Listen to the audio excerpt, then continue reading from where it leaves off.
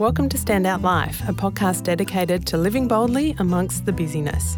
My name's Ali Hill, and as a psychologist, I love asking people questions. And I thought, what better way to do this than to get the people I admire into a studio to share their stories. This podcast is our corner of the world where all of us can dive deep into what it takes to live a standout life. If you think learning how to walk again in your life would be hard, then imagine having to do it not once, not twice, but 3 times. My guest today, Kath Cashel, has faced serious personal, mental and physical setbacks. Her story is one of those stories that will last with you long after hearing it. It is both remarkable and down to earth, but it's her energy, her interest in humans and her kindness that will stay with you much longer.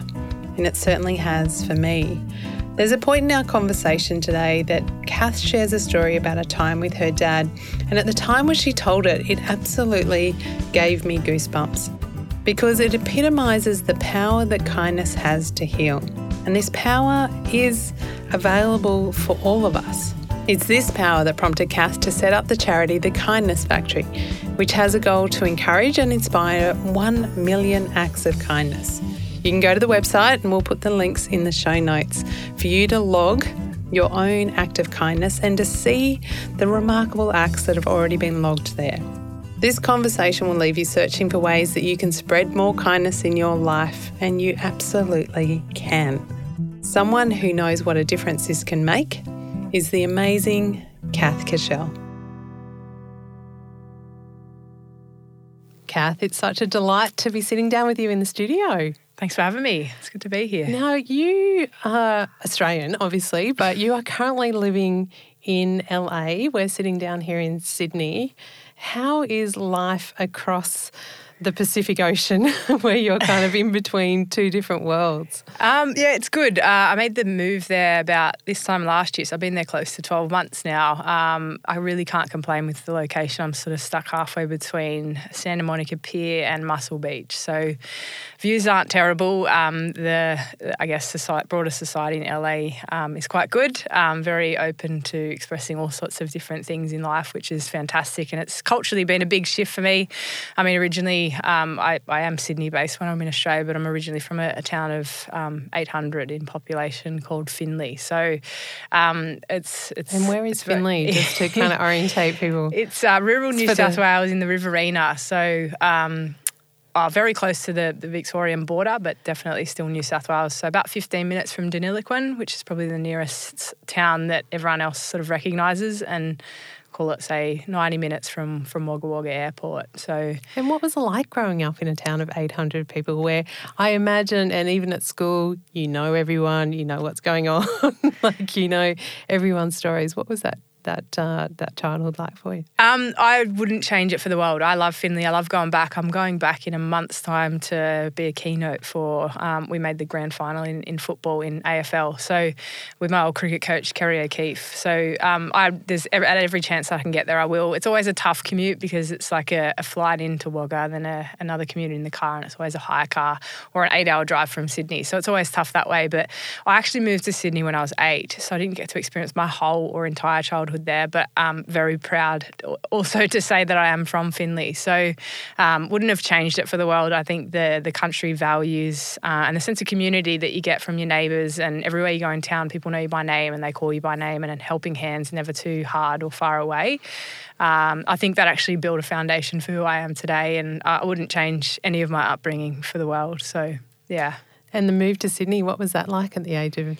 It was good. My dad's a police officer, or he was a police officer for 40 years. So he got a post in King's Cross, of all places, so from Finley to King's Cross, which was a big shock to him. And it was fine. It just seemed, I mean, even now when you sort of look back on your life retrospectively, you get one, you see it through the lens that you see it through every day. And it was just a normal thing. But I think I was still at a young enough age to be able to adapt to, you know, the bigger school environments and the broader city living. And I lived in a suburb called Mortdale. Mum and Dad still live there now. So it was removed from the city hustle and bustle, but not too far away, like it's a 30-minute commute on the train. So I still got to be in awe of the Harbour Bridge and and the Opera House and everything else like that. But I had a great childhood. I had a really privileged sort of life, not in terms of high wealth, but had a very loving family. I was always, had enough social networks and friends and everything else like that, but always had a real strong attachment to being active and healthy, but more so just loved the competitive nature of sport. So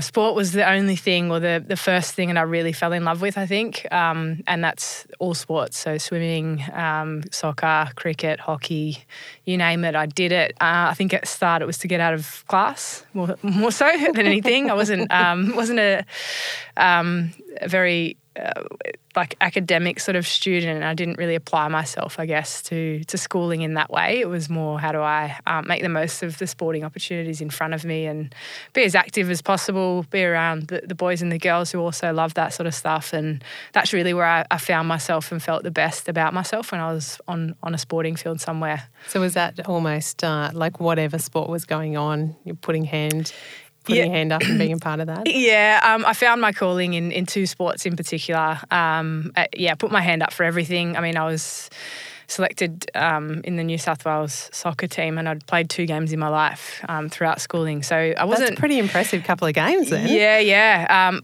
Don't think so. I was the only one to put the goalie gloves on. So I saved a few goals and there I was in that team. But no, cricket was my thing. I think there's something, so I got to ask the question, why cricket? You know, you're a girl, and it wasn't really big back then, and it really wasn't. When I was a kid growing up, I idolised Ricky Ponting and Adam Gilchrist and Ian Healy and those sorts of guys, because you didn't see the girls on the TV back then. But I've got 3 older brothers, so they loved playing. So I played against them, found my way in the boys' teams, really loved playing. I think there's something about cricket where it's obviously a team sport. You've got 11 other players around you at any given time, yet it can come down to the performance of one person to determine the result of that match or that tournament or whatever it is. And I really loved that, because as all of the pressure can be on you at 1 minute, you celebrate the highs with people and you commiserate the lows with your teammates as well. And it creates a sense of family as well. So, and I don't think there's any other sports out there like that, where that single resting moment of the game can lie completely on your shoulders, yet you've got the 11 other people just willing you on at any given time. So totally makes sense, that sense of a team camaraderie, but you've got this individualistic kind of sport that you need to perform, or it can come down to what you do in that moment. Yeah. But it's amazing. Still love cricket to this day. So, but really found myself in that game and lived, breathed, slept, ate, dreamed cricket at any time from about, I only started playing. So I played in the backyard and in Finley a little bit. And then when I got to Sydney, Dad sort of found the local boys team, and I was on my way really. I sort of played for a fairly long time and sort of dabbled in swimming a little bit, still get in the pool to this day, which is good. But yeah, just loved everything about it. Growing up as a kid, that was my fondest memories are either training or playing the game. Now, you ended up going into cricket professional and at the highest level here in Australia. Was there ever any thought for something else? Like, if it hadn't have been cricket, and not even another sport, was there another trajectory or another career that you considered? No, and it's probably not a good thing to admit. I put all my eggs in the one basket, and I now teach resilience to athletes and tell them not to do that. It's the worst thing that you could do, because it's not good and it doesn't put you in a very good position in life. But I also wouldn't change any of, I guess, my experiences and what I even did to become a cricketer as well. So I was actually chatting to a friend very recently, and I've never been a really incredibly self-confident person, or I've never had an inflated sense of ego, but I've always had a bit of a weird sense of belief in me. So and I don't know where that comes from. And when she said that to me only a couple of weeks ago, I was like, I wonder where that has come from. Has it been taught to me, or have I learned along the way, or where's it come from? And I really want to try and figure it out. But I wasn't a naturally skilled cricketer. I loved it, and everything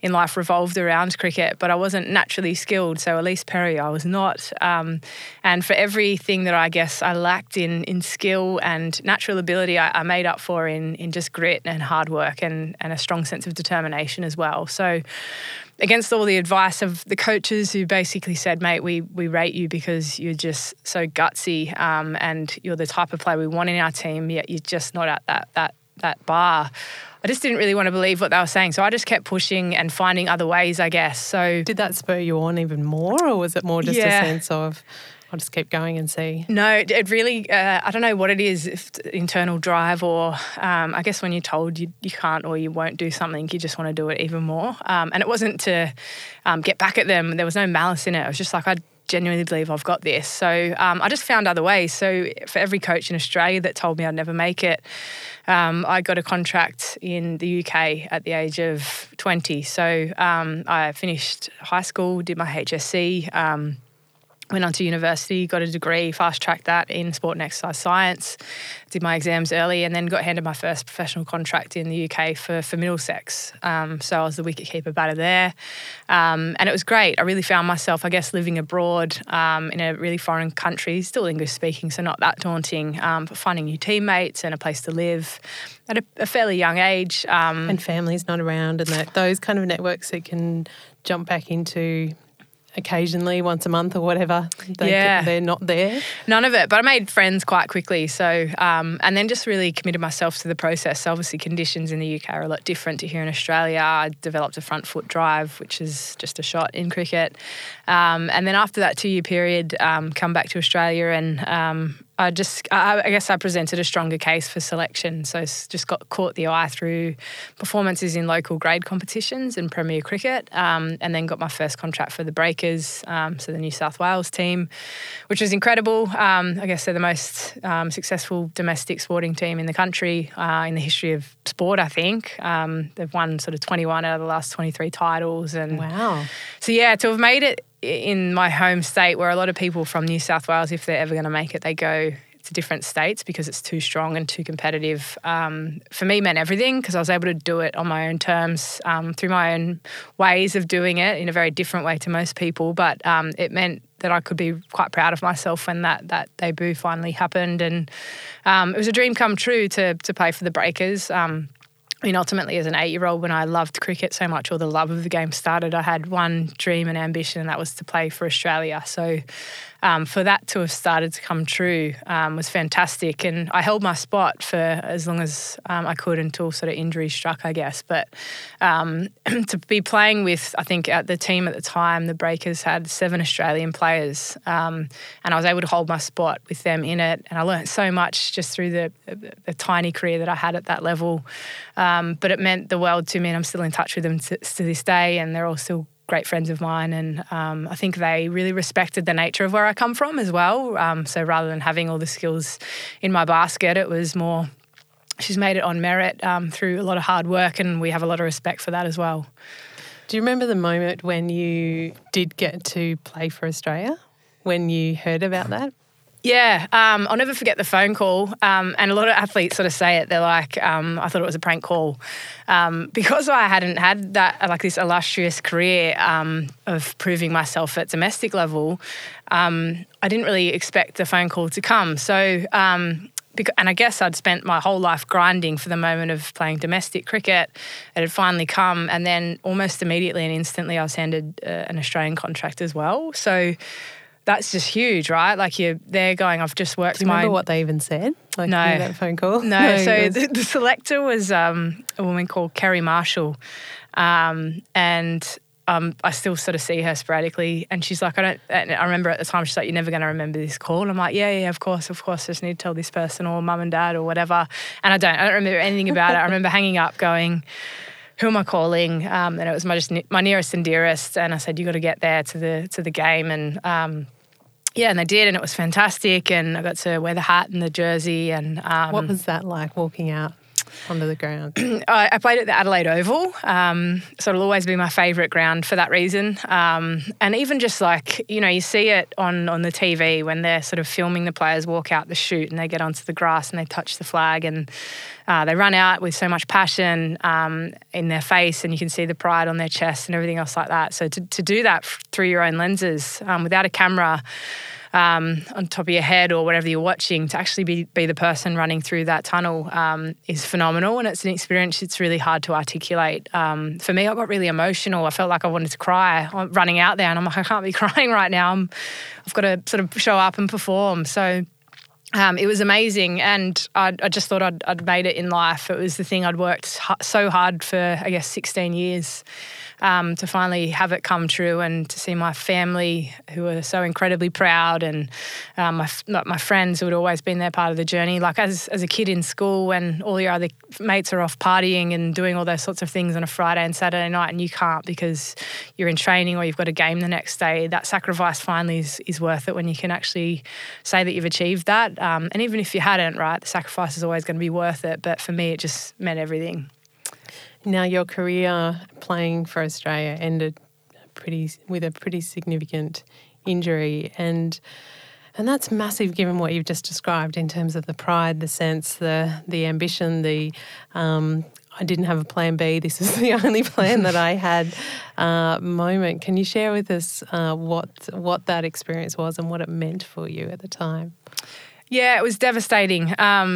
So it was about 4 games into my career, and I had a bit of a prolapsed disc in my lower spine. So I knew there was an injury there. We'd scanned it up. I had a few symptoms in one of my legs. It was going a little bit numb in the toe, and we'd scanned up. We knew there was a bit of an issue, but it wasn't significant enough for me to be completely stopped of playing. So the doctor at the time basically said, Kath, this is a 50-50 call. You make it. So I'll agree with you if you don't want to play and you don't want to risk it, and I'll also let you on the park if you so choose. And I mean, I just made it, so there's no chance in hell that I was going to stop myself or anyone getting in my way, for that matter, of continuing to play. And the symptoms at that time were manageable. I was in pain in my back, but nothing unbearable, and I had some pain medication and everything else like that. So what happened next was just sudden, very dramatic and traumatic. I was fielding in cover, which is the position between the batter and the bowler. And the batter hit it quite quickly past me. It raced off to the boundary for 4. And I thought, I'll conserve some energy, I'll turn around, I'll chase after it half-heartedly, I'll throw the ball back in, and then we're on our way, which is just standard. As I twisted to my left, the disc came out that quickly. It's really unheard of, but the disc came out that quickly that the 2 vertebrae in my lower spine, so at L5, S1, cracked onto each other very suddenly. And part of the lower vertebrae cracked off and embedded itself straight into my spinal cord.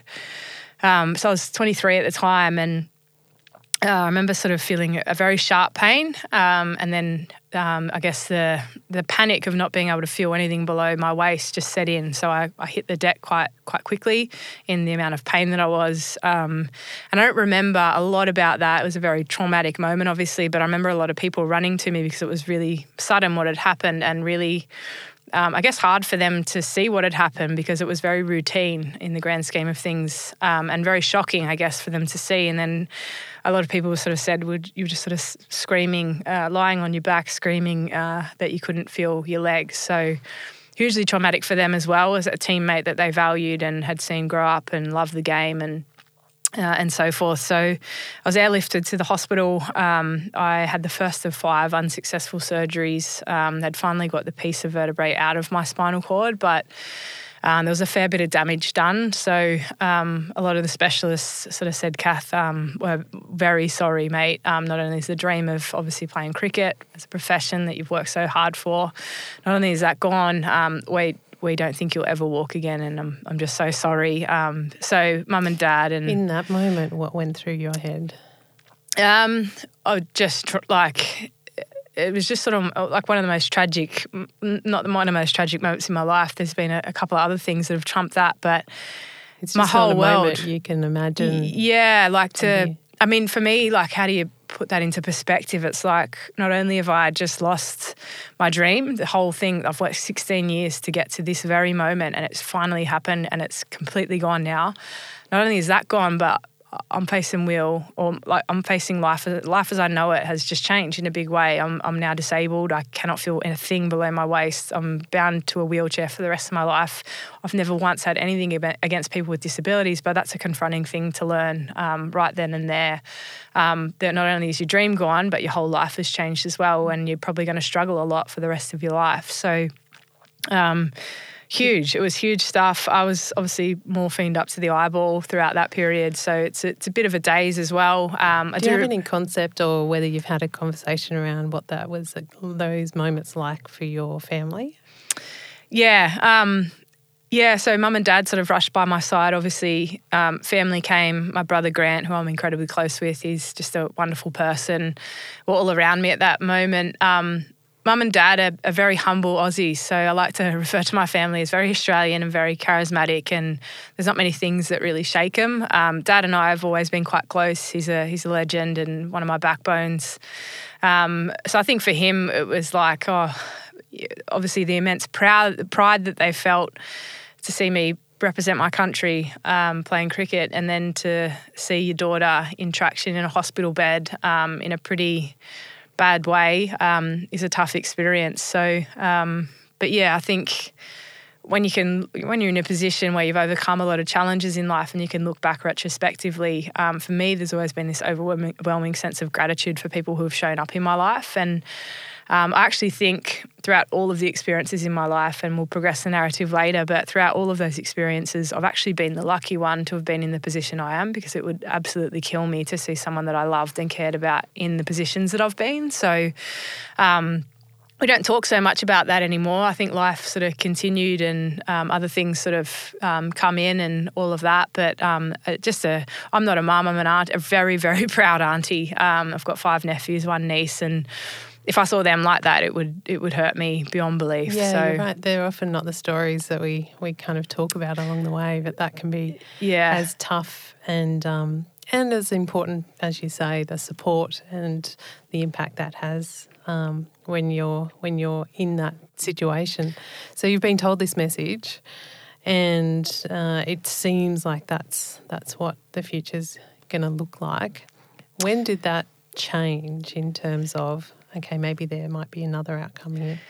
So I had 5 surgeries, all of them unsuccessful, losing a lot of hope quite quickly and getting a little bit lost within the process, I guess, and the policies of hospitals and the recommendations. And one doctor had a lot of belief in me, so he's now the Australian team physician for cricket for the men's side. And he sort of come in one day and he said, "Look, Kath, I don't want to get your hopes up too high, but you're very young, you're very fit, you're very healthy.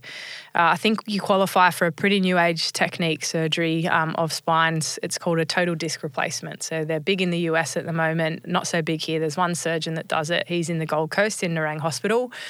But I think you qualify, mate, and I think it could give you the only chance that you've got at potentially walking again." So again, a no-brainer. You either do it or you don't, and you know the outcome if you don't, and you know what the outcome could be if you do. So for me, I was like, "Doc, let's do it," of course, straight away. So what it is historically for spinal surgeries, certainly with disc issues, they do what's called a fusion. And it's a really restrictive surgery, so it's almost like a cage surrounding the spinal, not the spinal cord, but the vertebrae that are affected or damaged. And it doesn't really allow much for mobility, and a lot of pain and residual pain sort of creeps in, and it's not actually great for the musculoskeletal system, but it's actually better than what it could be if you didn't have it, because it keeps your spine in a stable enough position so your spinal cord's not affected. This is called a total disc replacement. So what they do is they space the vertebrae apart to what they should be, and then they line the vertebrae with titanium steel reinforcement to give it the strength that it needs so it doesn't crack. And then they put, almost like if you were to get your hip or your shoulder done, a ball and socket joint inside of that. So one of the vertebrae has a divot and the other one doesn't. It's just got the ball. And it just allows a lot of free range mobility, I guess, so that you can get like the twists and the turns in your spine that the fusion actually wouldn't give you. And he'd only really been doing necks on sort of rugby league players and all those sorts of things. But all my scans were sort of sent up, and he said, "Yeah, I think I can actually make a difference to this person. Send her up." So I said, okay, so off to the Gold Coast I was flown to. Dad come with me as a support. I was still 23 at this point in time. And it's a tough experience because it's a new surgery and there's not a lot known about it. But for me, the only thing in my mind at that point was, this is my only chance. So I've got to take it and I've got to do it. So I did. It's, again, a very different type of surgery. Normally with a spinal surgery, they cut through the back. It's obviously a lot of scar tissue and muscle to cut through. With this one, they cut through your stomach. So very different approach. The reason is there's less scar tissue, but can also bring about, I guess, a lot of complications. So they shift your vital organs aside and then they access the spine that way. So had the surgery and just sort of the recovery is pretty intense. You sort of lie there in traction for 2 weeks, all sorts of head noise creeping in a lot of pain, a lot of medication. Will this be worth it? Will I take those steps? Has my life, or has this been to no avail? Will this actually be effective? So that was a tough 2 weeks to get through that. But I guess the drugs and everything else that's through your system, you're pretty in and out of it and drowsy and all that kind of stuff. So got through that 2 weeks and then I took my first steps with the doctor and a couple of physios under each arm, and I still couldn't feel much below the waist, but certainly with their help and their guidance of moving my legs and my feet, I was able to take those steps, which for me just meant everything.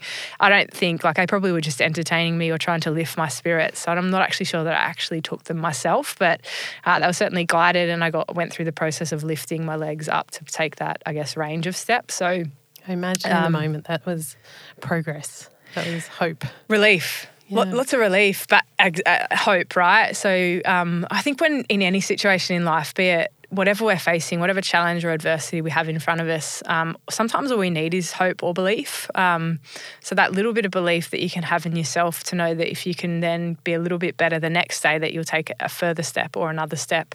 And if you can't find that in yourself, then find someone that can give it to you. And for me, I guess my life story is all about that, is finding belief in myself, but also having a hell of a lot of people who've been on the journey with me that have believed in me, which has made all the difference to me. So yeah, a lot of hope though.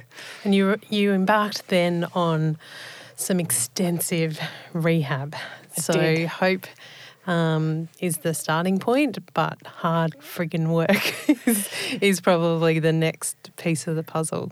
Yeah, lots of it. So I spent 6 weeks recovering in a rehab facility in Nerang in the Gold Coast, and then the surgeon said, "Kath, you're pretty good. We think you're well enough and you're now safe. Your wounds have healed enough for you to fly back to Sydney, be around your support networks and your family and your friends. You should do that." So I did, and things seems to be going really, really well. I went to rehab 3 mornings a week before work or being back in that training environment with my teammates, obviously very prescriptive exercises in comparison to what they were getting up to, but still had a contract at that point to the Breakers. And I sort of continued the process 3 mornings a week at rehab and then did my own stuff in the gym. And it seemed like this really miraculous recovery at that point in time, which was tough to get to that point. And then it would have been about 6 months after the surgery, and the only way I can describe it to anyone who's listening is if you're watching too much TV and you sort of sat on your arm funny and it's in that bent position, goes numb, and you're like, oh, I better stretch my arm out, it gets the tingles back and all that kind of stuff, and you're on your way. It was a bit like that. I woke up one morning very early,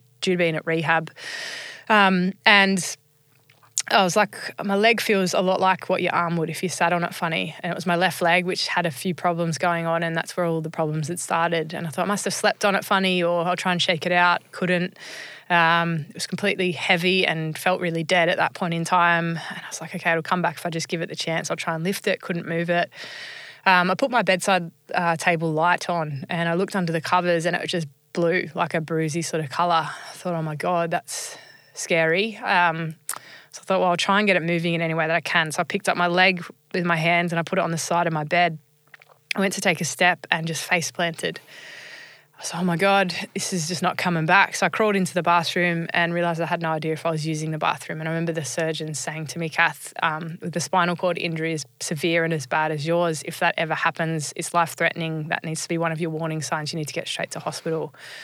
So I got out of the bathroom and I stubbornly crawled myself out to the front of my house. I got into my car because I had a healthy right leg and I could use that, and I drove myself to hospital. I got out the front into the emergency bay, left my car there, crawled into the emergency ward to a lot of looks and stares and, ma'am, what are you doing? And I said, look, here's what I've experienced this morning. This is what I've had for the past 6 months. They put me into a wheelchair, took me straight into the first consult room. And they just started pinning and measuring up my leg and doing all these sorts of tests. And I just sort of sat there for about half a day full of tests and everything else like that, and just saw all these doctors sort of gathering outside my room. And every time I'd look up to try and read what was going on or see the frown or the expression on their face, they'd be looking in and they'd look straight away. They couldn't really maintain eye contact with me. And I thought, I'm in strife here. I don't think they're going to deliver many good things or much good news to me. And they didn't. So one doctor come in, it was my doctor. I'll never, ever forget what he said. It was simply, Kath, the news is not great. We're going to amputate your leg. And I just sat there stunned, going, what on earth? How has this happened? What do you mean? There's got to be something that we can do. Just give me anything. I was just pleading with him at that point in time. Like I get that I'd broken my back and had some pretty severe life-changing injuries, but no one had ever told me that I was at risk of having my leg amputated. So I just sort of sat there again, stunned, and I just said, I need to call someone. Is that okay? They said, of course. Like, you should have had people here before this. I just hadn't thought at that point. So I called my brother. He's my best mate and just a legend of a guy. And I said, can you come in? And he said, of course. Really funny. He's actually a butcher, which is not funny, but is. I'll give it a crack. So he come in and he just sort of joined with me in bargaining with them. Guys, you know how stubborn she is. You know that she just needs a crack at this. Can you give us a chance? And I guess to paint a picture for anyone, I just sort of said, can you explain this to me? Because I'm not really understanding. And they said, okay, Kath, anyone with normal, healthy legs, given if they're sitting, standing, walking, crawling, running, whatever it is they're doing at any given time, they've got a blood pressure reading of anywhere between 90 and 100% with a healthy leg. And I said, okay. And they said, anything below 20% is dire, anything below 10% is dead. And I said, well, where am I? You're at 7. And I went, whoa, so it's dead. Yeah, that's why it's turned blue. Okay. I said, it is fluctuating though. Sometimes it's going between 7 and 14%. I said, okay, can you give me that? Can I have some hope? Again, hope, right? Belief. Can we hang on to that hope that it's going above 10 at some times? And they said, yep. And they said, look, it's still life-threatening. I need you to take this very serious. We'll give you 2 weeks, basically. You've got a 2-week deadline.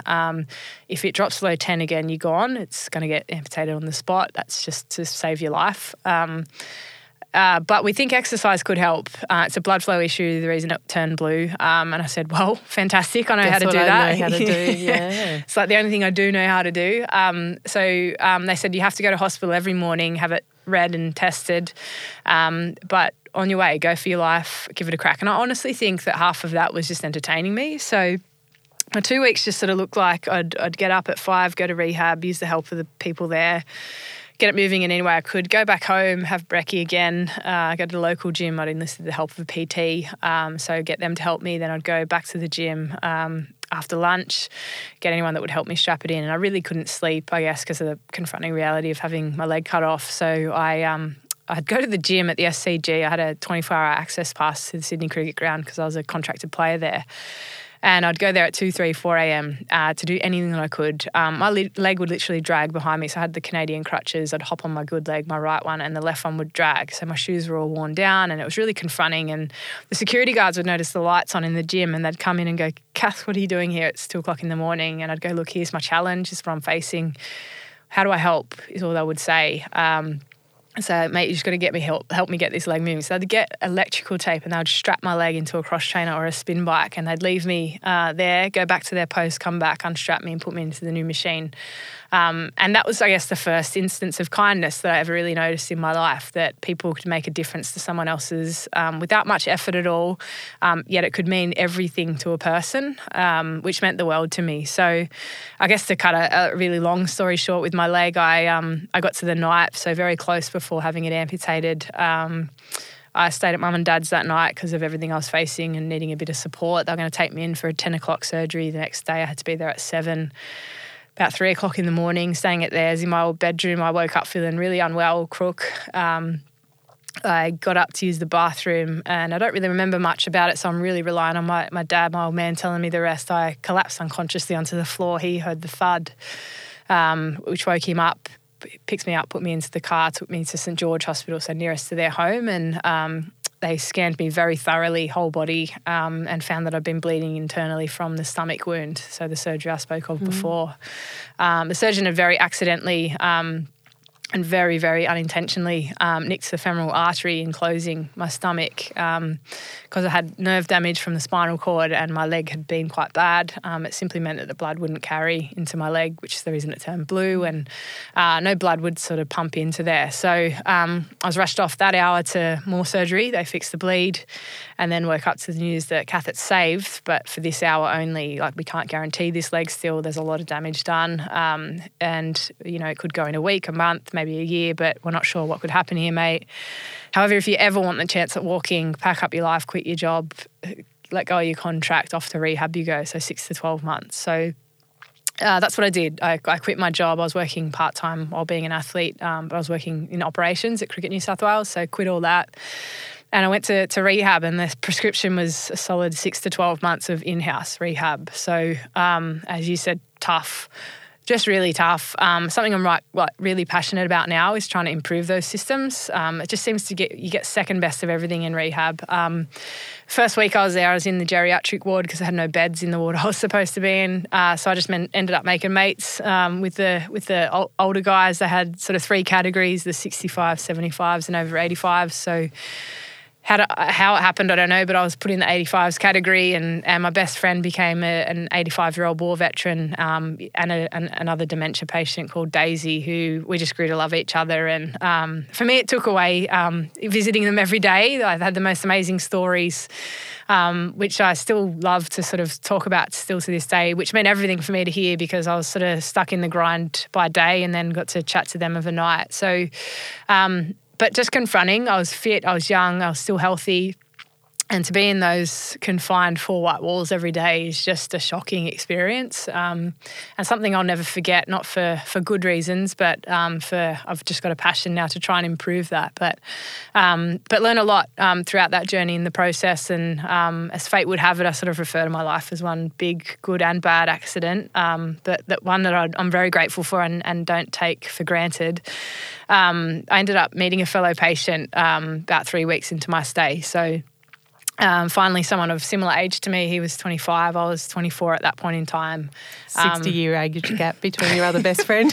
Exactly. So I think I was probably going a little insane, but hadn't really realised it until he sort of come in. So he was a semi-professional rugby league player, so also had that athlete sort of mentality, and we bonded over that at the start and started off as friends. And I guess I considered what was it like when I first got here, and what were the things that really confronted me, and how can I help him not have that experience? So, you know, she gave him a tour and which doctor to go see, how to go to the hydro, all that kind of stuff. And very, very much to my surprise, we ended up falling in love. So my first real boyfriend, I'd had a couple in high school, but nothing serious. Cricket sort of took over and I was just too focused and to I guess, find love and all those sorts of things. So Jim, for me, was just the perfect match. He was the sort of guy who treats the CEO the same way he does the cleaner. So just had this real sense of community about him and equality and, you know, high fives for everyone, cuddles in the corridor, all that kind of stuff. And we just fell in love, which was amazing. And I mean, who finds love in a rehab centre? Who's lucky enough to say that? I am. It was amazing. We're young, like young sort of normal kids in love, I guess, instead of like long walks on the beach, wheelchair races in the corridor. As the sun was setting. Yeah, as the sun was setting that we didn't even see because we were stuck in those walls. The fluoro lights. But I just look back, like, I mean, even now just sort of smiling because it was just such a special time to have lost your dream, the one that I'd always had as playing cricket, to have lost that and then found something much bigger and more powerful and more special than that was a dream come true for me. And I felt quite lucky in rehab at that moment, at those moments in time. So I think the thing that spurred both of us on in recovery, so he sort of injured his spine in a Tough Mudder obstacle race, not playing rugby of all things, but the thing that spurred us both on against the diagnosis of paralysis and not being able to walk and all those sorts of things was that we were able to dream this life outside of rehab. So as tough as that was every single day, and I still, to this hand on my heart, I would not be walking had it not been for his influence. But when you can dream about this life and conspire a life that's going to be beyond those walls that are really tough at those moments in time, it means everything. So that's what we did. It would be sort of 4 kids, 3 boys and a girl, just like my family. Not that we'd ever have any control over that. House in Broadwater in the Gold Coast, that's where he was originally from. We're going to have pet turtles, a dog named Saf, and this life that we'd just created in our heads, really, a creative dream, had started to sort of come to reality. So we'd been on out for 12 months, almost on the nose. I'd been sort of discharged as a full-time patient, so an inpatient, and was considered what's called an outpatient. So you go to rehab 3 mornings a week, and you have everything sort of looked at and all that kind of stuff, just to make sure that progress is still on track and that you don't fall behind, given that you're not in that environment anymore. So I was living at home. I'd started back at work, which was great. And then Jim had a day to go so he's a little bit behind me in the recovery process, just because his injuries were a bit after mine as well. He had a day to go. We put the lease on a house and all that kind of stuff for our whole dream and the rest of our life to start. And very suddenly and tragically, he passed away that night. So suicide, and it just crushed me. I bet in that moment, as you say, to pick up the dream that had been created, the one that you're working towards collectively. Yeah. Would have felt that's gone. Yeah, and I very not proud of how I am proud of how I handled it, because it's the only thing I knew how to do at that moment in time, or what to do at that moment in time, but didn't deal with it in the most clinical or best way that maybe I could have. And how do you navigate through those experiences in life? I don't think anyone could or would know how to, especially when you're in the moment as well. So in that moment of, and I imagine like nothing can prepare you for that. There's no script or experience you describe the thread that you have of grit. Even there's no amount of grit that can help you in those moments. Were there people or conversations in amongst that kind of bubbles a little bit to the surface in what would have been a pretty, confronting and dark time? Yeah, no amount of grit nothing can prepare you for grief or loss, I don't think. And if we were to talk about suicide for a minute, to lose anyone in any way is horrific. And let's not take that away from anyone. I guess to lose someone to suicide when there's so many unanswered questions and so many things that you'd planned for and all that, it's a different type of grief I've found, I guess. I've lost a few close people to me now. And it was just so tough because and for me, the biggest thing, it wasn't a lot of, I guess we're called suicide survivors when you lose someone very close to you to suicide. And a lot of people sort of say, I look back on that memory or that photo where he's smiling or they're smiling, and I wonder if they were actually happy. And I don't think that you can look at it like that. There was never once a piece of, or never at any moment was there a piece of anger or resentment towards him either. And I really need that to be clear with everyone. I felt anger, but it was never towards him and what he'd done or perceived to have done. I felt a deep sadness for him because he'd given me so much in terms of love, and to have loved him and to have been loved by him was the greatest honour and privilege of my life. It always will be, because it was just that incredible person that he was.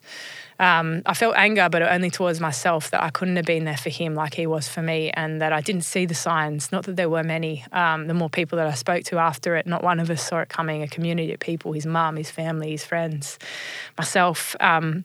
And it was just really inexplicable. None of us saw it coming. It hit us like a ton of bricks. And back to the question, did I don't remember much about the 10-month period, right, after he passed. So I don't remember many of the conversations. I knew that I wasn't well. There was no denying it. I knew I had a big problem and a lot of, I guess, psychological symptoms that I needed to overcome. I wasn't ready to yet with a psychologist or anything else like that. And everyone in my life that knew anything about me could take one look at me and go, she's not okay. And none of us were denying that. But I think in order for us to get help and to actually listen to what people are saying, you need to be in the right spot and you need to be ready for it. So I lasted 10 months. And then the enormity of everything just hit me like a ton of bricks. I went back to rehab one day, routine checkup with my leg. I walked past his room, or his old room, and I just lost it. So sort of threw myself up against the wall, and complete out-of-body experience, like mentally just broke. I was pinned down by 4 male nurses. It was really ugly. Sedated, and I remember waking up, and I hate to sort of describe it this way, but it's the only way I know how, when you're sort of hungover and you've made a bit of a fool of yourself the night before, and you wake up with that doom of, oh my God, I'm an idiot, or whatever it is. It was like that, but with a lot of shame and sadness attached to it. I woke up not really knowing what had happened, but knowing that something really bad had happened, and all the doctors started surrounding me going, Kath, you're incredible. What you're going through right now is really normal. What you've been through is really abnormal. You're responding to it in a normal way. You're very human. It's okay. It's going to be okay. And all I remember thinking at that point in time was, you know what, if this is normal, it's not a life for me. I can't feel like this. I just feel horrible. I feel so much sadness. I can't even articulate. I have no narrative for how I feel. I don't even know how to articulate what I've just been through. If you asked me to take you from scratch, from when I broke my back when I broke my back to losing Jim, I couldn't even start to do that. And I thought, I just sort of panicked, I guess. And when I was well enough to be able to be discharged from rehab, I ended up flying to the Gold Coast, so where Jim was from, his mum was from. She still was there, and I just felt I needed to be close to him again. And I'd neglected my own struggle and mental health, but I'd neglected the people that I'd met along the journey of us meeting, and it was really important for me to reconnect with those people. So I reached out to Wendy, Jim's mum, and I spent 3 weeks with her in the Gold Coast, and we reconnected, and it was absolutely beautiful. And the thing I sort of chat about now is one of the turning points, was this really beautiful moment in the Gold Coast with her. So I was sat at her coffee table in the lounge room, and I don't know why it happened, what compelled me to do it, or why it was there, but there was a piece of paper that was empty and a pen. Maybe it was for a shopping list that she had not written yet or something. Still to this day, I have no idea what happened. I picked up the pen and I started writing a list of names, and they're of people who had ever helped me. And I guess true to the previous 2 years, a lot of them involved the people who'd been on the journey and supported me throughout that. But even from a young age, in childhood, people who had always sort of stood out to me as kind, and people who had always done something for me and stood out, not that I needed things doing for, but people who had always been great to me and supported me regardless of what I was doing. And it was this incredible list. It was like one person turned to 10 to 30 on a list. And I picked up my phone, and for the next 3 hours, I called every single one of those people. The first was like my doctor, and he picked up thinking maybe that I'd broken something again. He's like, oh my God, in a panic, Kath, what have you done? What have you broken? How do I help? I said, no, doc, I'm just simply calling. I just wanted to reconnect, and I really just need to say thank you. He's like, what do you mean, thank you? And I said, well, you obviously saved my life, and I think I'm going to be okay, doc. Like, I'm going to be all right, and I feel okay at the moment. He said, Kath, before you hang up the phone, I need you to hear something. And I said, what is it? And he said, it is so good to hear from you. To know that you're okay means everything to me, and I'm just so proud of you, mate. And I said, thanks, doc. And then I just went through this list. Every single person, I called them. Simple notion of gratitude, right? Like, we preach it and we hear about it everywhere we go. Professionals, experts, psychologists, you name it, they're all telling us to do it. Yet we don't sometimes do it until we're pushed into corners of ourselves that we have no other option than to embrace something and to really find something at rock bottom.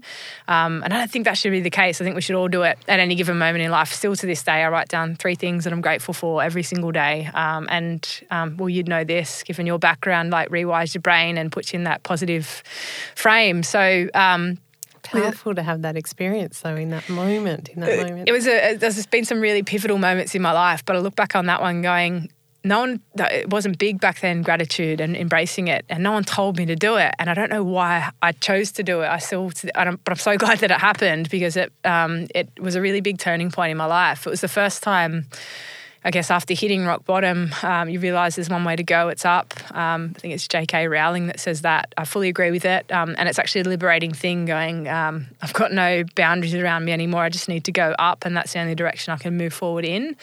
And with that done, with the simple notion of expressing gratitude to people who had helped me, it was the first time throughout that 2-year period where I was like, everything's going to be okay. I'm going to get through this so long as I surround myself with the right people and I let myself just be me. And I didn't know what that could look like or what my future would hold. I'd lost my job, obviously. I'd handed in my resignation throughout that rehab experience and then lost gym, and I didn't know what a career could look like. I was 25 at this point in time. I couldn't play cricket anymore. What will my life be? But I wasn't panicked about it. I was like, I'm going to figure it out along the way. And whatever it is, I'll be okay, I think. So after that 3 weeks, I sort of come back home. I was ready to come back to Sydney and be around my family and friends and come back to absolutely zero judgment from any of them. I worried the hell out of them. Like, they knew where I was, but they were still very worried that I wasn't around them and they couldn't keep an eye on me, I think. But just back into the loving arms of them and back to Sydney, and I guess then sort of got a job back Cricket New South Wales, threw me a lifeline at Cricket New South Wales as the operations manager again, which was great. But I guess just felt a little bit lost in life. So maybe it is adversity, maybe it's, I don't know. But I guess, as I said, it pushes you to corners of yourself that you never knew you'd go to if it hadn't happened. And for me, I just wanted to find some sort of purpose again, I think, beyond cricket, and understanding, I guess, that my life had been saved by other people's goodwill and their nature and their kindness. Maybe I was just feeling a little bit lost at that point in time, but knew that everything would be okay when I returned as well. Powerful moment to kind of, step into what is that sense of gratitude and now to almost go, where do I go from here? But with a sense of, the gratitude's important. Yeah. In that space. Remarkable journey, but that wasn't the end of some of the trauma that you experienced. I understand you broke your back for a second time. I did, yeah. I'll quickly sort of fill in a gap before that. So come home, got the job, did all that, feeling a bit lost. I started doing little things for other people. So it's the only thing that made me feel alive again. Some people go to drugs, some people do all sorts of great and sometimes bad things when they're faced with those challenges and they're finding purpose and all that kind of stuff. So for me, it just, the service of others, I guess the way I saw it at that point in time is the kindness of people, I guess even on that list that I sort of spoke to, I felt had saved my life, be it mentally, emotionally, but even physically when people had shown up in moments that I really needed them to. Kindness had saved my life. So I just started doing little things for other people, and I accidentally raised a lot of money for a charity organisation. It's now close to $500,000, and all of it was a big accident and a community of people that always rallied. It's never been just me, but it's the only thing that really put me on track. So I sort of pushed it all together, and I don't know even how I came up with the name, but it was Kindness Factory, right? It's kindnessfactory.com. It was an online blog of me just sharing my experiences of paying it forward, I guess paying forward the kindness that had been given to me and paying it forward to other people who I felt needed it, or even if they didn't, just to cheer them up. It was raise money for wheelchairs for kids in need. I bought the homeless some dinner. I once bought a random stranger dinner. He now pays it forward with haircuts for people, and everyone loved it. It was like, why are you doing this, Kath? And I was like, it's the only thing that makes me feel alive again. And everyone started to follow it online, which was great, but really never intended it to be anything much bigger than me paying forward the kindness that had been given me. I went to rehab for a routine checkup it was about 6 months later, and physically I was going really, really well. My back was great, my leg was great. Had a around-the-table discussion with the doctors saying, look, I think I'm ready for discharge. Would you agree? Yeah, we do agree. You're going so well. We're really proud of you. Do you have any questions? And I said, yeah, I've got one. Or maybe it's a statement. I miss the competitive nature of sports. I really miss cricket. It's the only thing I ever felt like I was good at. But I love the camaraderie of sport and teammates, and just the competitive drive in me needs to do something. And I still can't feel my left leg, so anything below the knee. And that rules out cricket because I couldn't play the shot that I was good at as a batter. So I said, is there anything else I could do, notwithstanding cricket? So they said, well, let's have a think. Consider this. Your recovery was based in a pool. You're a very strong swimmer. It was also on a bike. You're a good bike rider. Add in a run, you could be a para-triathlete. Is that something you consider because you don't like doing things in halves? I said, yeah, okay. So I signed up for a tester. I loved it. It was amazing. And then I went on to do the half Ironman in Sunshine Coast, Mooloolaba, September 2015. I was the first person with my disability to do it. I did it with my brother, who I spoke about earlier. It was amazing. We trained together. It was a really like lovely finish line sort of moment where we got to hug and be proud and all that kind of stuff. And bucket list sort of stuff, I thought, okay, I really want to do an Ironman. Never wanted to do any more than one because the training's just horrific for it and it takes up your life. And I signed up for the 2016 Port Macquarie Ironman due to be completed in May. And my training was on track. I've been training for close to 6 months on it. It got to the 10th of January, so 4 months from the event. Routinely, with my two best mates on a Sunday, the 10th of Jan, I took off from Cronulla in south of Sydney. I was going to ride my bike to Manly, have breakfast, come back. It would have been a 90-kilometre round trip, nothing in the grand scheme of things. I got to the north side of the Sydney Harbour Bridge, really nice day. Started turning right to head into Manly, so nearly at the halfway point. And I just felt this thud on my body and then the lights went out and I woke up 2 weeks later from a coma to the news that I was paralysed and told that I'd never walk again for the second time in my life. I broke my back in 4 places this time, so at every level, as well as a fracture in my C-spine, my T-spine, my L-spine and my S-spine, so at multiple levels. I've shattered like my left hip. That took a while to get back. My right wrist broke and my neck dislocated very quickly as well. So I was not in a very good spot. Physically, I learnt upon waking, several days after waking, that Mum and Dad had to make some pretty tough decisions about life support at certain points, and I'm really glad that they made the decisions that they did because I'm still here to this day. And it was really tough. I woke up in ICU, not really remembering much about the event, but obviously very shocked at the state of my body and in a lot of pain and unable to move and quite pinned down to the bed and in a lot of traction and all those sorts of things. And what did you find out about what had happened? So immediately upon waking, it's almost like you're in a shocked state, and so you're not really worried about what happened. You're more like, am I okay? And then when they tell you what that means is how your body is and what's going to be required to keep you alive and then to recover. It's almost like, how did this happen? What do you remember, Kath? Because then it's like the brain scans and they're doing a lot of cognitive testing at that point in time.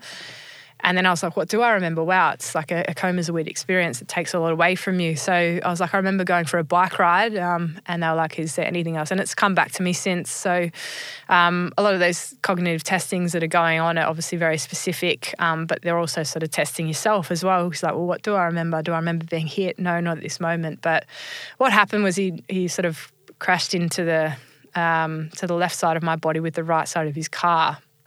It unbuckled me. The impact of that unbuckled me from the bike. I landed on his bonnet. He saw me when I was on the bonnet. He braked only then. So I sort of shattered the windscreen, and then as the impact of the braking sort of happened, I launched off the car and bounced on the road, my two best friends said. So they were with me on that as well. And then just sort of, I don't remember much about that afterwards. So it was obviously ambulances and the work. So I had to have a lot of skin grafts all over my arms, and there was a lot of superficial sort of scarring up top, and then the breaks in the bones and all of that. So I ended up spending 6 weeks in ICU in Royal North Shore Hospital, so North Sydney, and then I had 6 months of recovery and rehab again. So I had to go back to rehab, which was tremendously tough because of what happened there the first time, and taught myself how to walk again, I guess, if you count infancy, the third time in my life. And it was tough because it was in the media a lot, and obviously a lot of people understood where my life had been prior to that point, and that's a lot to hear for one person to have gone through. So I had this outpouring of support, which was good and bad. Good in the fact that I never felt unsupported. Bad in the fact that I needed some space to really consider what my life was about to be again, and where I'd come from, and some privacy to be around my loved ones and all of that. But I guess one of the most amazing parts about that outpouring of support was that everyone knew that I was into this kindness thing, and I'd created Kindness Factory as me paying it forward. And they saw me there in a hospital bed, pinned to it, unable to move, and they thought, if she can't, I will. And they were really inspired by that, which meant everything to me. So this outpouring of people saying, Kath, I hope you're okay. I'm really sorry to hear. I wanted to let you know that today I mowed my neighbour's lawn, or I donated blood because of you, or I little kids. I tied my sister's shoelace or whatever it was. And those moments spurred me on. So as tough as that experience was, and for every part of me that said I couldn't do it, they were the people telling me that I could, not directly, but through the kindness that they were giving others. It really meant something to me. So I felt like I owed it then to them to really get myself back on track and to lead this charge or this small movement of kindness that we'd created inadvertently, and again by accident. So I just spurred myself on every day in rehab, if not for myself, then for the other people that believed in me. I guess I'm intrinsically motivated by people who care about me, and there's nothing I wouldn't do for them. So if they're telling me I can do something, then I know that I can. So that meant the world to me to have their support. The toughest part about teaching yourself to walk twice when you're told that you're never going to is that everyone keeps saying, mate, you've got this, you've done it once before, you know the process. And yes, that's true. However, you also know how hard it is. The first time you're doing it, every day is this unknown fight where you're like, I don't know how I'm going to do it, but I'm going to do it. The second time you go, I remember this part of recovery, it is really tough, it is really painful, and I'm really bloody tired. So that was a really strong or tough battle for me. Experience and information may not serve. Yeah. Well, that makes sense. It was helpful, but it wasn't helpful. So, but we all have moments, right, in whatever we're facing in life. I think my life's considered to be this big challenge and adversity. I wouldn't change my life for anything. It's been absolutely amazing, and I'm really proud to do what I do every single day. But I don't think that you can dismiss people who haven't had these perceived big challenges like I have and say that their life is any less important or that their adversities don't count for as much as what mine do. I think adversity is such a relative experience. So just because I've overcome some of the hardest challenges that might be seen by society doesn't mean that the person next door who just broke up with their partner isn't as relevant. I think that's really important for me to spread that wherever I go as well, is that our challenges are very relative and we deal with them in very different ways. And there's no one right or wrong way. It's okay to be in that moment and in what you're in. And to feel it, yeah. I love what you were talking about in terms of perspective, and it's an interesting one. I'd be interested in getting your take on it, because I think occasionally perspective can be seen as a bit of a weapon. It's like, well, what I mean by that is it's what you're going through is tough, but it's not as tough as, or it could be worse, and that can almost make us feel guilty, or that the experience that we're going through is almost invalidated in some way. What has helped you, I guess, navigate between, because it's important just to acknowledge where we are, even if you go, I know I'm not going to be here all the time, but it's just shitty today and it's just hard and I'm tired, and to also get a sense of perspective. Yeah, I call BS on the people that say that, what is it? Like they call it like toxic positivity or something, where it's like, I'm having a bad day, but it's not as bad as that person or that moment or whatever. It's like a really bad comparison, right? It's not going to serve anyone. Who cares? If you're feeling shit, feel shit. If you need perspective is a great tool if you can use it in the right way, right? So if it's that I'm getting caught up in the small, insignificant shit in life, sorry for my language, but use perspective. It's great. Get a bit of a reality hit, all that kind of stuff. If you're getting down on yourself for being down on yourself, bullshit. That's absolute crap. Feel what you need to feel, and feel it in whatever way that you want to feel it as well. For me, at my lowest points, I was quite highly critical of myself. And even to this day, it's tough for me to have a bad day. I run a movement based on kindness. I see kindness wherever I go. I practice gratitude. I try and promote as much resilience in myself as possible. But I'm also a human being. And so if I'm having one of those days where in the back of my head I'm going, I should be grateful because this opportunity is in front of me. I'm traveling the world. I'm doing all this kind of stuff, but I'm just not. I've just learnt to just go have a shit day, lie in bed, go to the beach, do whatever you want to do, but allow yourself to be a human being as well. And then perspective in real life, I guess, when we're facing challenges as well. As an example to that, I think it's more like your life matters. So there might be a person that is earning more money than you or in a better position at work than you or whatever it is.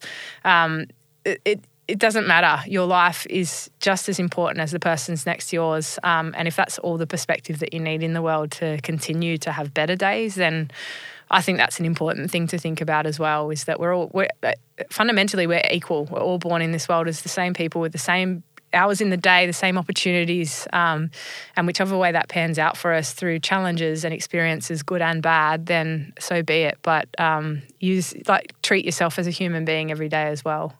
Beautiful. And we're all trying to figure it out along the way. No one's an expert in life, nah. So kindness has become your world in so many ways. So that catalyst from the Kindness Factory, blog, and the community that started to build around that, and then we're there for you in that rehab kind of experience once again. It's now a big part of your world. You have this platform called the Kindness Factory. I know you're seeking for 1 million acts of kindness to be logged on that. So we will put all the links, but please check out the Kindness Factory online to be able to share your act of kindness, because there's something about hearing about and seeing the kindness of others in witness that actually also, it almost like it rings a little bell inside of us to go, yes, I know what that feels like, and pull me towards that. But that's a big shift from this was a blog and it was nice conversation to be a part of, to now be heading up a charity and thinking about how can this thing exist even beyond me moving forward. At what point did you realise that this is something I'm going to commit to and have a sense of, purpose and direction to go, this is my next direction, and the next thing I'm going to put my grit and my determination into? It's a funny question. I get it all the time. Like for me, in my struggles, that I've said it before, the thing that stood out most was kindness, right? So when you're in a wheelchair like I have been and you can't reach the lift button, right, because you're not strong enough to push yourself up and you're just broken, and a random stranger walks past without intention or wanting praise or recognition, just goes, I can see a person in need and I can see that I can help by simply pressing that button. As insignificant as that seems to a person who's doing it, they're the moments that matter, especially when you're in a vulnerable position like I have been, and even when you're not, right? If someone can just do that for that sake. So I guess for me, I always sort of come back to three things, and it's how I sort of like to live my life with purpose, understanding that I have a choice to live with purpose every single day. And that. Do you know what that purpose is? Like, what's that? For me now, it's kindness, right? So it saved my life. It's got the power to change lives all around the world. So that's my purpose every single day. And if I can always stay true to that, then I'm going to be a happy person. And that's how Kindness Factory is formed. Can I dig in a little bit, and feel free to kind of fob this off or not, but do you have artifacts or things that remind you of that purpose? And it might sound silly because it's an intentional purpose that brings you forward, but there are moments and there are days, and like I said, we all have those moments. Are there things and ways that bring you back, reconnect you, touchstones that are back to that purpose? It's a hard question because I'm surrounded by it every single day now. So when this was like a side project and a blog and all that, yeah, there were certainly days where I lost my sense of purpose because I was caught up in the grind of my day job, or other people telling me it would never be a thing or a success. Now it's easy because, I control a website where hundreds of acts get logged every day and I approve them. So I make a point of looking and reading every single one of them. We've got to aggregate them for swearing and all that kind of stuff. And it's hard not to get a sense of this is why I do what I do. And so no is the answer now, which sounds very, I don't know what it sounds, probably judging myself. It sounds very privileged, but I am very privileged now, not by worth, as in net worth, but in kindness I am. So I hear a lot of it. I see a lot of it. If I'm not doing it myself, other people are doing it on my behalf, which is a very big privilege. So, but certainly, yeah, back in the day, and like now even, like I'll say to someone, they'll be like, can you consult for us, or what's your fee on this? I'm a speaker, motivational speaker, and I'll be like, this is what I charge to speak. And I'll get comments like, well, that's not very kind. Right. I'm like, okay, I've also got bills to pay and all of that kind of stuff. And they're very insignificant moments in the journey that I'm in. But it's true though. Like I can imagine in a different platform that, yeah, there'd be other people who might experience something like that as well, that it can be kind of pushed back on the niceness or the gratitude. It's like, oh, well, Yeah, walk your talk, do it for free. Come on. which I do. So for every one corporate talk I do 3 schools for free. So I'm a busy person, but schools for me are where the future's at, and that's where I'm going to make the biggest impact. When you're going into a big company, though, who pay for motivational speakers, which is a taxing toll to take on yourself, right, to tell the story I've just told today several times a week, can sometimes have an emotional impact. So I need to be able to protect myself, and I need to have finance to have income so that I can pay my bills and feed myself and do all those sorts of things. So, but they're just comments that you get on the way that you have to live with, and they're parts of life that you've got to navigate through. So how it sort of, I guess, got big, Kindness Factory, was I spent those 6 months learning how to walk, and I had to face the man actually that hit me with his car in court, and he was a drunk driver, facing all sorts of criminal charges. The first day didn't show up in court. It was a 3-day process, which just disappointed me, would be one word for it. The second day we learned he was facing criminal charges. The third day he lost his license, obviously, and the criminal charges were handed out. So no jail time, but some pretty severe stuff going on. And he broke down in tears in court. And my dad was there. He was a police officer for 40 years. He was supporting me. And I walked up to him and I put my hand on his shoulder and I said, "Mate, are you okay?" And he said, "No, I'm not." And I said, "Okay, I'm really sorry to hear that you're having a bad day." And he looked at me in the eye and he said, "Okay, thanks." And I said, "Look, how are you getting home today?" And he said, "I don't know, I've obviously lost my license." I think he was a driver of some description for his income. So he's obviously lost his license. His income is now severely depleted because he can't earn an income because he can't drive. So he had no means of actually getting home. And I just sort of looked at him and I said, "Look, we'll give you a lift home, my dad and I." And my dad's there going, "Kath, we will not give him a lift home." And this wasn't about kindness or forgiveness. It wasn't about anything like that. For me, I was like, his behaviour doesn't determine mine. So if he wants to carry on like a pork chop, as Dad would say, doesn't mean that I have to. And would I normally have done this? Yes is the answer. So I'm going to do it. And it was also about closure. So I'm done now. Physically, I was okay at that point in time. I was actually walking. I guess for me, it was just an opportunity to find some closure so that I could move my life forward in the direction it needed to go without having that in my head. So it was a 15-minute journey. We got out the front of his house. He got out, never once said sorry, which still bothers me, I think, to this day, but I'm never going to try and reach out. I think that's done now. And Dad sort of sat there at the front and he goes, "Mate, can we have a talk?" And I was like, "Dad, should we do it?" Like I'm 32 now. This would have been, I was 29 at the time, so too old for dad talks. But I said, "Of course we can." He said, "Look, I'm not angry. I'm not disappointed. What's the word? Maybe I'm annoyed." I said, "Really, Dad? Talk me through it." And he said, "Okay, Kath, you're an auntie, so you might get close to it. But as a parent, it is really hard to watch your kids struggle." And you sort of asked the question before, when I broke my back the first time, what was your family like? And literally, Kath, I've watched you crawl for the last 6 months, being told you'd never walk again for the second time of your life. I get that he didn't do it intentionally, but he took steps towards ruining your life. And that has been so hard for your mother and I to watch. You were on life support for 2 weeks. We had to make the toughest decisions of our life. And that was hell for us. And it was the first time I really considered what it was like from their perspective. And he said, notwithstanding that, Kath, the 4 years prior to that were the toughest things you will ever go through in your life, mate. To have lost the love of your life in the way that you did, and to watch you just drag yourself through it was challenging. And I respected that. And I was like, "Dad, I so appreciate you telling me that. Like, I've never really considered it in that way. I've always been grateful for you, but I've never really considered what you went on this journey." And that's when I realised I was actually lucky to have been the one to go through it and to have not watched a person that I loved went through it. Same for my friends who were with me when I got hit by the car. They were traumatised. And I was like, wow, I really am lucky. And I said to Dad, like, I appreciate it and I have so much respect for you. Can I explain where I'm coming from, why we did that? And he said, "Of course." I said, "Dad, so often in life and through the challenges and the adversities that I've faced, I see so much hate in the world, and there's so much more to life and living than just living in hate. You turn on the news and there's just hate, there's crime, there's drugs, there's so much sadness that goes on in the world, and it doesn't have to happen. Most of it is unintentional suffering, unnecessary suffering. So we're creating the harm for others that doesn't actually need to exist. And you see that hate, and then all these people, they respond to that hate with more hate.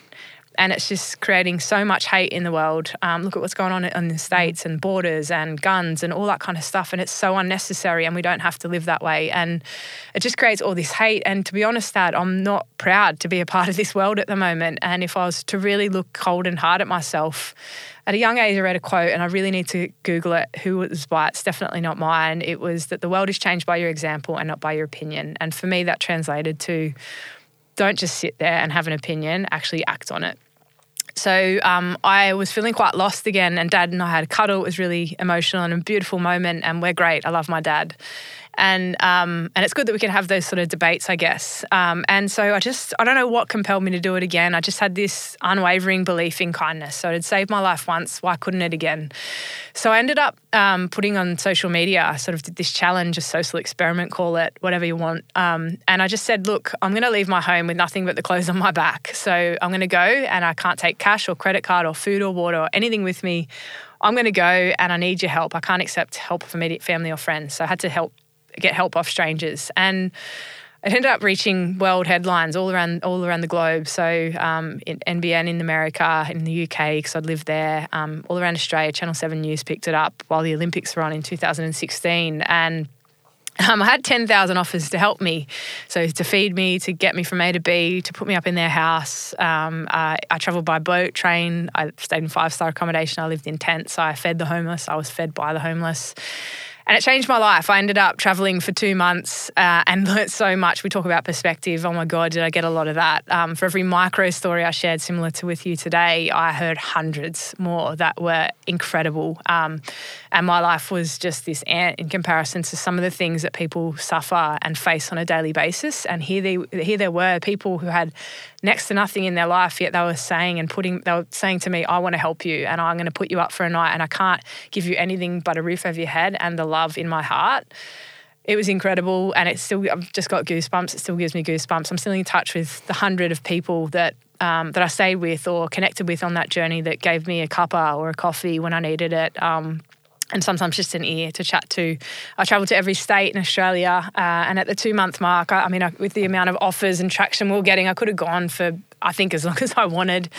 But for me, the journey before I'd even left had given me that reaffirmation back in kindness. So, and I haven't really stopped since. So I got back home. I had a bit of a month to collect myself. I quit my job. And then I just went, I'm committing my life to this. I don't know what it's going to be, how it's going to look, but the world needs this, and I'm going for it. So I just got offers from all around the world to speak and to share my journey in the US and the UK and here in Australia. And it sort of started off as me just being a motivational speaker, and very accidentally, I'm not a great speaker. I just have a great story and I guess a great perspective or view on the world. So people just sort of invited me everywhere. And about 18 months ago, I was in the US. I got briefed on this gig. It was like, can you come in and really humble our people? And I said, of course. And it's a pretty impressive bunch, Kath. And I was like, oh, that's great. But didn't do my homework, very like me. Haven't changed since school. And they gave me 8 minutes to share my story, open the whole event, 4,000 people in Ojai in California. And I was like, okay. And I got out there on stage, and I'm 2 minutes into the 8, things are going really, really well. And I look off center to the right, and it's Barack and Michelle Obama. And to the left, and it's the Dalai Lama. And I just started to shit myself on stage. I was like, where on earth am I? How have I not given this the consideration it deserved? I think that's what a lot of people like in me, that I just don't consider that stuff. But it changed I guess the evolution of Kindness Factory has never been the same. So we're now a registered non-profit in the States, in America. Got a lot of funding through sort of AT&T. Reese Witherspoon's picked up the story. I'm doing a lot of work with her production company, Hello Sunshine, through women's storytelling and empowerment and all that. And then brought it back. Amazing stuff coming out of that. They're incredible. A really powerful platform to be connected with. I imagine. The CEO is an Aussie, Sarah Harden. So she's beautiful, maybe feel really safe. And yeah, so it's just sort of, I look back now and go, how is this person from a really tiny country town of 800 now inspired close to 200,000 acts of kindness and growing every minute of every day. And it's so much more about or less about my story now, more about what the kindness actually means to people. So our target at the moment from a charitable standpoint is to get into the education system. So build a curriculum of kindness. What are the foundation? What are the elements, the attributes of kindness? And how do we get that into school at a young age so that we're grown and we grow and evolve as people from a young age of 5 to 18 with, I guess, the concept of what kindness is and how truly impactful it could be for us as well. So we're making big strides towards that at the moment. It's been fantastic. From a business standpoint, we've developed lots of I guess it's almost like a social enterprise model. We've developed sort of merchandise. A big one for us in corporates has been a Play Kind cards concept where you just get 52 acts or challenges of kindness to improve yourself and grow in the process of improving the world as well, which have been a big hit everywhere I speak at now. So just loving this journey. Like it's, there is not a chance in hell that, like a lot of people say at the end of a talk, like if you could package up your life and you could have a fresh start from 7 years ago when all of this stuff started to happen, or you could have the life that you had, which one are you taking? And without a moment of doubt or consideration, it's the life I've had. And that's tough for people to understand because I have been through so much and I am quite young still to have suffered some of those things. But picture this, if I don't break my back the first time, I don't meet the love of my life, the person who taught me that was so much more to life than cricket, and then I don't go on to then, I guess, get the perspective of understanding what a near-death experience of being hit by the car could mean and what that's actually spurred me on to do internally. And I'm so proud of what I do now. 7 years ago I was a cricketer and that's something, yes, to be proud of, but all I cared about was cricket. I was so one-dimensional. Did I know about, I travelled around the world playing, but did I know about the world? No, I had no idea. Did I know what it was like for a person to suffer? Absolutely not. I lived a pretty privileged childhood where I didn't have to deal with too much adversity or many challenges at all, really. It was sort of always there in front of me.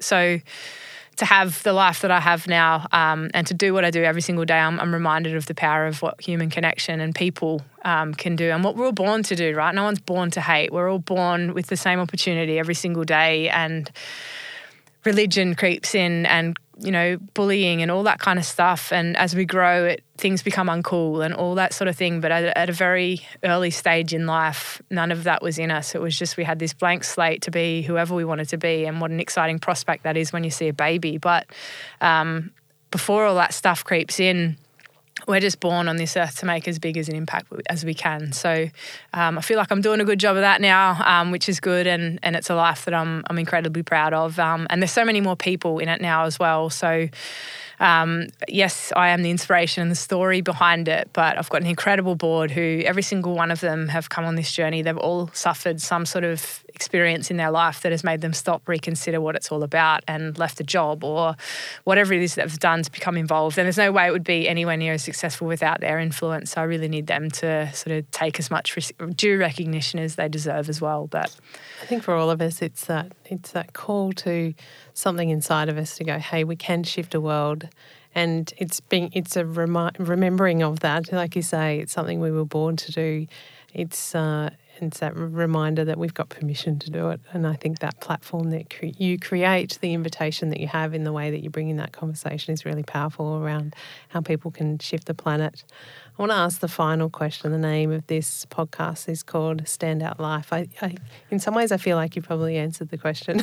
But when you think about a standout life, what comes up for you? What does it mean to you to live a standout life?